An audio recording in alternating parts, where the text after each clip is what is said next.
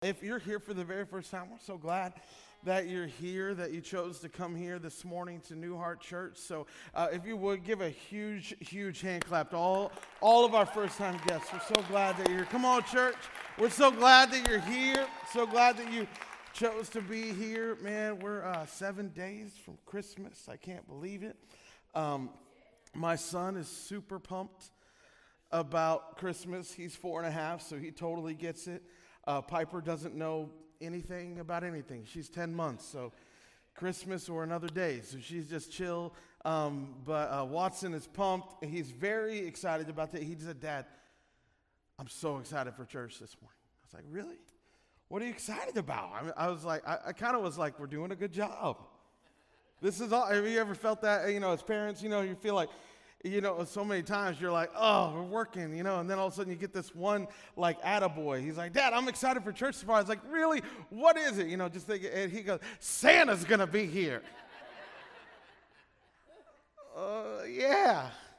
Yeah, we're close. But yes, Santa is going to be here, and you can take pictures, and it's going to be awesome right after service.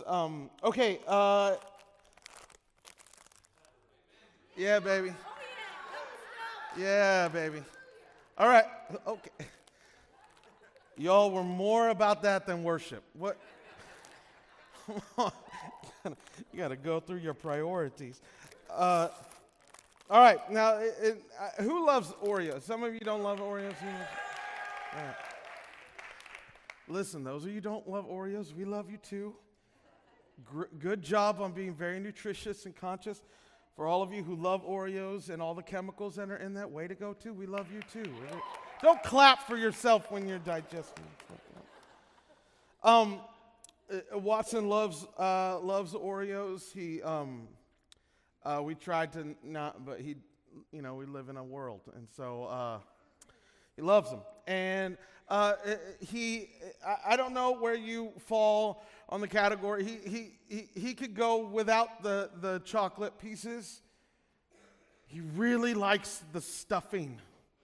He likes the cream. He'll rip it off and just do all that, and then he could care less with the. So I don't know where you fall. How many of you are the you like the insides? You like the inside? Okay.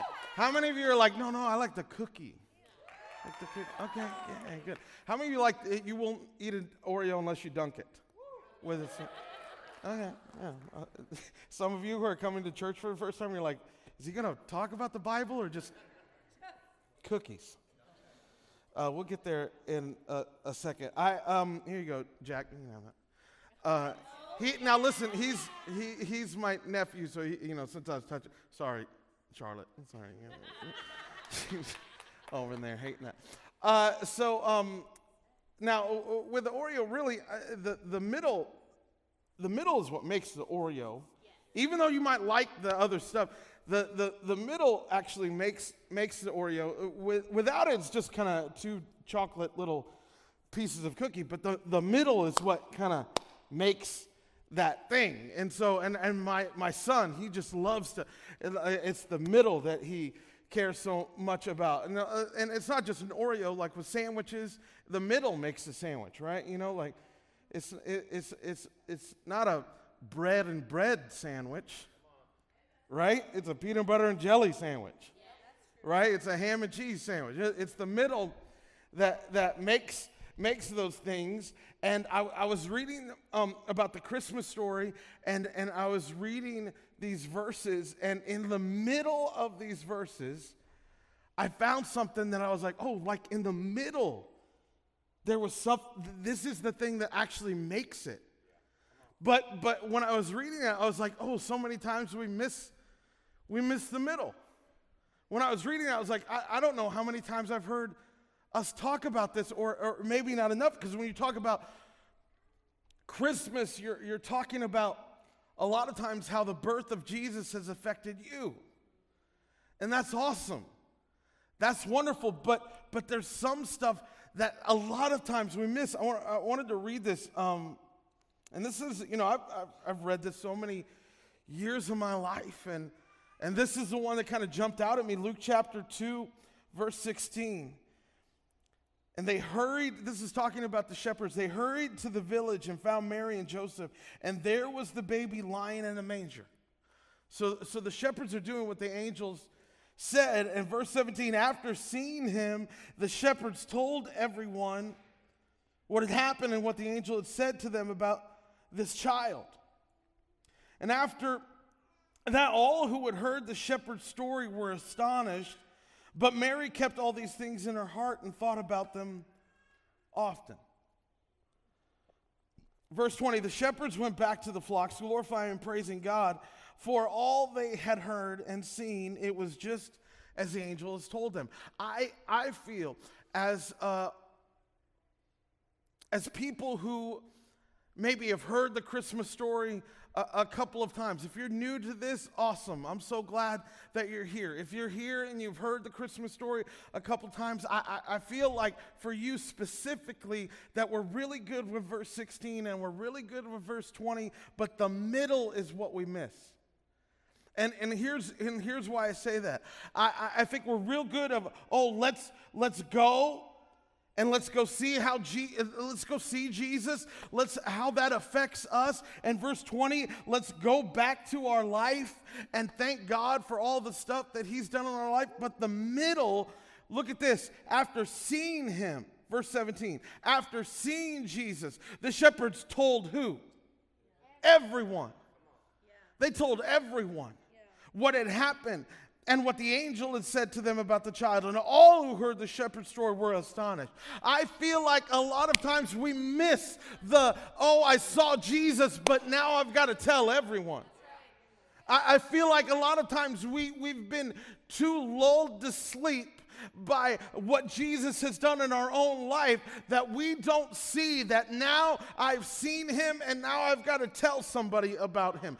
We kind of think that somebody else is going to tell somebody about Jesus. We think that it's somebody else's responsibility. That's a pastor's responsibility, or that's the church's responsibility, or that's somebody else who might be a better Christian than me's responsibility, not realizing that the shepherds weren't the priests. They were just shepherds. And they were the ones who told everybody. The shepherds were the people who weren't allowed to go in the temples, but they were the ones who told everybody because they saw Jesus and it affected them such a way they could not help but tell somebody. That's why they started feeling the same thing that Elijah said when he said, it's like fire shut up in my bones that I have to say something. Like Jeremiah said, I could shut my mouth, but God would open it back up again because I have to. I'm compelled to. Paul said, the love of Christ compels me to talk to you about what is going on in my own life. And when you start letting Jesus flood your life, not just see a little bit and put your toe in the water, but when you let Jesus flood your life, something happens on the inside of you. Come on, church, that you cannot help but tell. We stop missing the middle. We stop missing where it's about me talking about Jesus to somebody else. This is Christmas. It's not about just me. It's not about just how God affected me. It's not about how Jesus just affected me. Something happened to the shepherds that they could not help but tell someone. And there are people in our lives right now that are waiting for you to come and open up. I love that story we just watched. I love it because I love these guys are talking about, man, we're so excited about what God was doing in our life. We had to talk about it all the time. I mean, I just love that because that's how it works. That's how it doesn't just stop with you. And I wonder why we miss that middle piece. And I think there's a couple of reasons. I want to just talk about them for a couple of minutes this morning. One of the reasons is we don't value our words. You don't value what you say, or what you can say, or what you might say. We don't value our words. We don't value what we could say to somebody. We don't value that when you start opening up your mouth, that God might start filling it, and the words that you say to somebody might unlock something eternal in their life. But so many of us don't value our words enough to see, oh, when I do say something, it does matter. Romans chapter 10, verse 14. I love this scripture. Paul's talking about it. He says, but how can they call on him? Talking about Jesus. How can they call on him to save them unless they believe in him? And how can they believe in him if they have never heard about them? Then look what he says, next one. But how can they hear about him unless someone tells them? And how will anyone go and tell them without being sent? That is why the scriptures say, how beautiful are the feet of the messengers who bring good news. Good news. This is good news that we're sharing with people. I love the Message translation. I don't know if we have that. Do we have the Message? Look at this. But how can people call for help if they don't know who to trust? And how can they know who to trust if they haven't heard of the one who can be trusted? And how can they hear if nobody tells them? And how is anyone going to tell them unless someone is sent to do it? That's why the scripture exclaims, a sight to take your breath away. Grand processions of people telling all the good things of God. That's us. That's not somebody else. That's us. That we're the shepherds of this story. We are the come on, everyone. We're the shepherds of this story. We're the ones that just don't go see and then go back to our life. We're the ones who tell everyone. We're the ones that open up our mouth. But here's why some of us, I believe, some of us don't value the words that we say, is because the enemy would love and is loving to devalue your leadership.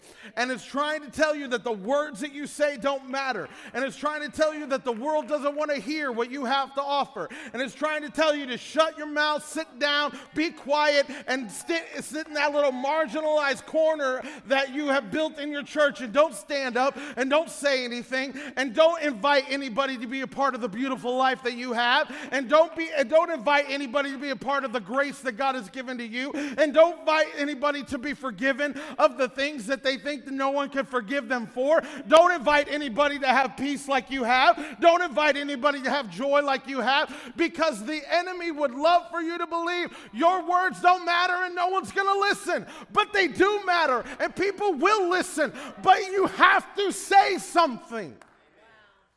Church, we have to talk about this. And I'm not talking about going and judging somebody or telling them how wrong they are or telling them how bad their life is or how they should change this or that. I'm telling them, see the grace of God. I'm telling you, if you open up your mouth and let people see the love and the grace of God, it will change their life.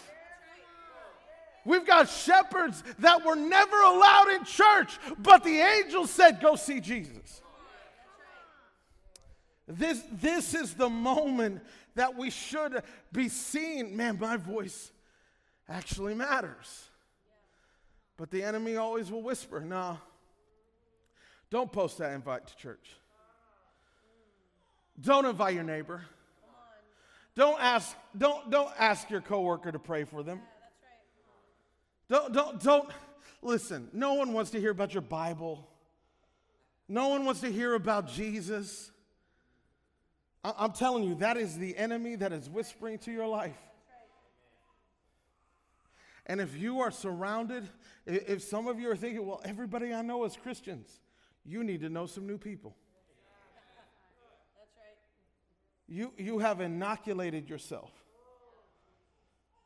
to where you are not effective because you don't know anybody who doesn't know Jesus. Get out of your Christian shell and ask God. Ask God. God, show me some people who don't know you. And I promise you, you will see some. Because God cares way more about them than you do. Your voice matters. Your voice matters. There are some people right now who are not in this church, and they will not be in this church, and they will not know the love of Jesus unless you tell them. And I'm not trying to tell. Shouldn't make you feel. That shouldn't make you feel bad. That should make you feel responsible. Yeah, that's beautiful. And it should make you feel like, man, I got something to say. But the enemy just loves it. No, you don't have anything to say. We have a pastor friends who have wonderful kids. Their youngest is she's in second grade, and man, she got a little fire in her. I don't know if you've ever met a second grade girl that's got some fire, but she's got some chutzpah. And they always joke. They're like, man, we're just just make sure she's saved, because if she wasn't, she'd run a gang. She's awesome. She's wonderful. And they were telling us a story that just recently she stood up in front of her second grade class, and she said, "I got an announcement." I mean, this is like, she has an adult teacher, just so you know. It was. She stood, "I got an announcement." She said, "I want you to know that," and I won't say the name, but the man that comes around this time of year that's dressed in red. She said, "He's not real." And the teacher said at that point, half the class started crying, which she responded, "Well, my brothers told me, so that's the truth." And sat down. And I heard that, and I was like, oh my. And then our friend said, "Now, listen, once we get that turned to Jesus, she is going to be the most incredible person." And it's true. But somehow, a lot of us think we have that kind of voice when we're in second grade. But life has happened in your life to where now you just sit and be quiet. Where God has given you influence at your job. God has given you influence with your neighbors. God has given you influence with friends. God has given you influence with your family. God has given you influence in a government. God has given you influence with a city. God has given you influence with different people. But at the moment you start opening your mouth to let people know who Jesus is, the devil said, "No, you don't have any influence," and you shut up and sit down. Not realizing that God has put you in that position to be an influence. God has put you in that position to raise up people. God has put you in that position to bring light to darkness. God has put you in that position not just to have your own Christmas for your family, but to give it to every single person you come in contact with. To open up your mouth, your voice matters. And it matters to people who might not know what you know. Second, not just that we don't value our words. Second, we forget where we came from. I'm going to talk to the churchy people for a second. For those of you who aren't churchy, love you so much, because you make sure that our church isn't weird. For those of you who have been at church for a while, I would challenge you. You haven't been saved your whole life. There was a moment when you were a hot mess. Oh, come on. There's a moment where we're all a hot mess. Some of us are still hot messes. And we came to church this morning. Awesome. But you forget, because somehow, some of us maybe have been saved for a number of years, but we forgot what it was like to not live with eternity in mind. We've forgotten what it's like not to have Jesus forgiven us of our idiot mistakes.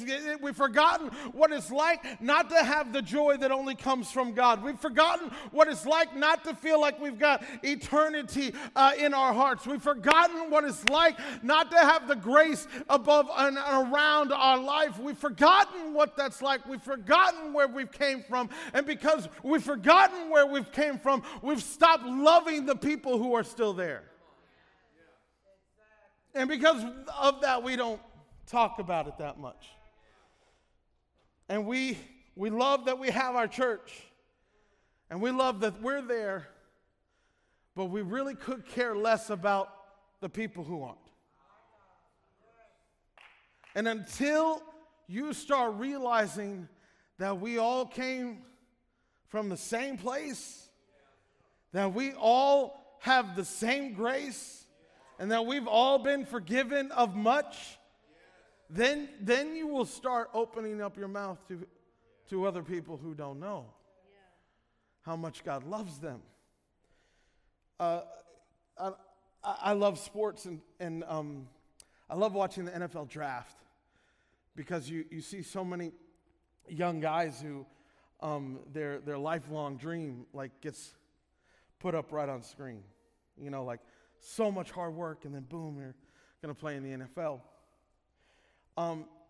And the stories that really hit me the most are the ones where the guys can't stop crying, and they're saying, I can't wait to buy my mom a house, and I can't wait to help my community, and I can't wait to tell other people that even though you can come from nothing, you can still be something. Like you see those stories and you're like, oh. And the stories that don't hit you at all are the ones that are like, man, I should have been drafted higher. They don't even know who they did. No. You got one who's so grateful, and you got one who's so entitled. And the grateful one is the one that breaks down every wall. The grateful one is the one who's like, man, I can't believe that I get to do this. And I was thinking about that, and I was thinking, grace, this is a great picture of grace. Grace never changes the entitled. It only changes the grateful. Grace doesn't change the entitled. It only changes the great. This is why grace had such a hard time. This is why Jesus had such a hard time breaking through to the Israelites. Why? Because they were entitled. They thought they were God's chosen people. They thought we deserve this. And this is why the Gentiles, everybody who wasn't an Israelite, this is why they were so like, bring it on, we want to hear about. Why? Because they're grateful. They're just grateful. They couldn't believe that this was being opened up for them, for you, and for I just think so many times we need to remember where you came from. And you need to remember, I need to remember where I came from. I grew up in church, but I wasn't saved my whole life. And I knew about God, but I didn't know God.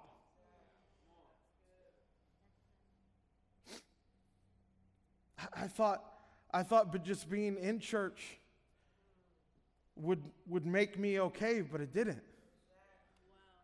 And it wasn't until I had my own personal experience with Jesus that it changed my life. And it changed who I was. And it changed. I remember when I was 8th grade, I went to a summer camp, and I've told this story before. All I cared about, the only reason I was going to that summer camp was because there was girls in my youth group that I thought were hot.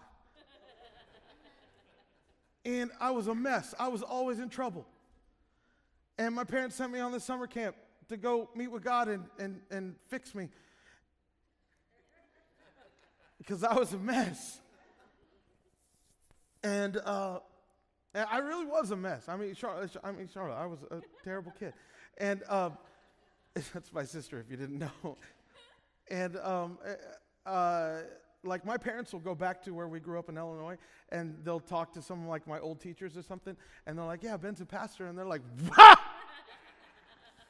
I try not to get too offended, but okay, yeah, that's where it is. And I remember 8th grade, I got off the bus to summer camp, and this dude came up to me, and he said, I've been praying for this summer camp. There's 400 or 500 people here. And he goes, I've been praying for this summer camp. I'm one of the leaders here. And God said there's going to be 2 people that are going to be in full-time ministry out of this summer camp. And when you got off the van, God said, he's one of them. And I went, no. No, not close. Because that wasn't my life. But God changed my heart. Like I had a moment with God that changed my life to where I said, God, I'll go anywhere you want me to go. I'll do anything you want me to do. God, whatever you want me to do, wherever you want me to live, God, my life is yours and yours alone. God, you want me to pastor, I'll pastor. God, you want me to do this, I'll do that. God, whatever you want me to do, I'll do.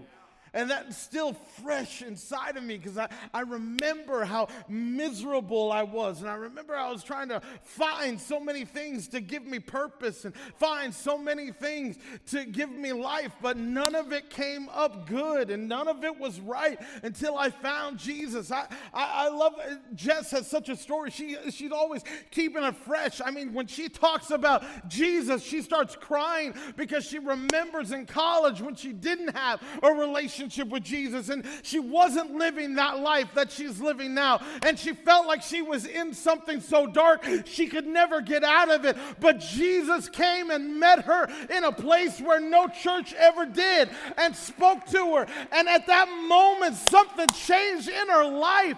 She remembers that, and that is something that pushes her still. I'm telling you, remember where God saved you. Remember where God pulled you from. Instead of always thinking that, well, I've been this way for my whole life. Because it's so true that if you can set this thing up for somebody, God will do the rest. Remember that scripture we read earlier where it said the shepherds told everyone, and they were all astonished. Now, their response isn't the shepherd's responsibility. The shepherd's responsibility is just share the story. But so many of us think that the response is our responsibility. No. The people's response to God is God's responsibility. We just set it up. That's why it's so important. Come on. That's why it's so important that we invite people to church. Because this is the ultimate setup. You come to church, and we'll let God do it. You come with me to church, and we'll let God do the thing. I can't tell you how many people have come to our church that they were invited, and they're like, oh, yeah. But then something happened in that hour. I'll tell you, there are sometimes I'm talking to some people and they're like, yeah, and the moment you said this, and I'm thinking in my head, I didn't say that. I don't want to, tell them that. So I'm like, But somehow, the words that I'm saying, between the words that I say and what's coming into your heart and spirit, God's translating at that moment, and the Holy Spirit is working in that moment, and you're thinking about some other things. All of a sudden, you're like, whoa, I didn't even see it that way. That wasn't me. That was the Holy Spirit. That is, thank God for the Holy Spirit translating stuff. Because you walk out and you think a lot better about my sermon than you should. Because God's speaking, not me. Yeah. Our job is to set it up. Yeah. I don't know, is Jenna and Matt here? Where's Jenna? I know Matt's taking pictures. Hi, Jenna. Okay, so Jenna and Matt, they are friends of ours. And one night, I think it was during a pandemic, like when we're all in our houses. One night, Jenna calls Jess and says, is that Marty Tibbles? Is that Marty Tibbles dating anybody? And And Jess was like, no, I don't. I'm trying to get it. But anyway, Jenna's like, I think I got something. I got somebody for her. And for those of you who know Jess, this is like her favorite thing in the world. And then also, if you know Jenna, this is one of her favorite things in the world. And so you got two people that are like, we're going to get somebody married. You know, like, and I'm like, they don't even know each other. It's a little weird. But they're like, okay, let's start, you know. And then, so they set Marty and Noah up. And so that's how they met. But as their relationship went along, Marty and Noah had to work on their relationship. Marty and Noah had to see, okay, is this going to really work? We didn't set up every date for them. That would be creepy, by the way. Like, we didn't set up every date. We weren't in every conversation. We weren't in every part. They were like, okay, hey, I think this could be something. We weren't in that decision to know, say, hey, man, I'm going to pop the question. I'm going to get the ring. We're going to do the thing. We were, of course, on the sidelines cheering them on and helping them. But they were making these things happen together. Jess and Jenna just set it up. But then they did the work. So many of us don't realize how powerful just the setup is. Just set it up. Set it. Ask your friends. Ask your coworker. Hey, we got a great opportunity. Church, I just want to let you know. And by the way, if you didn't know, end of the story, Marty and Noah did get married. They're married now. So if you're single, come to church. And become friends with Jess and Jenna. And let the Holy Spirit work. There are people in your life right now that God's just waiting for you to set them up. We got a great opportunity. At our Christmas Eve services, on Friday night, and then on Christmas Eve, people are so open to coming to church. Maybe more than ever before. They will say yes to coming, not just coming to church, coming with you to church. And so I'm asking all of us as a church family, let's leverage our relationships and have the setup. And let God deal with all the other stuff. Let God speak to their heart. Let God open up their life. I don't want to miss the middle. Because the middle is what makes it. If you would, let's stand to our feet. As I was talking this morning, I just reminded again of how important it is to keep a freshness of where you are in your relationship with God. Because if that's fresh, then it's fresh for everybody else. And when you realize, wow, God, where you brought me from and now where I'm here, I want other people to experience that. I'm praying that leads our week as we go into this Christmas week. I'm praying that we have a freshness with our relationship with God. So if you would, come on, all over this room, if you close your eyes and lift up your hands to God. Come on, all over this room, close your eyes and lift up your hands to God. God, bring a freshness into my soul again. God, bring a freshness into my heart again. Come on, church, all over this room.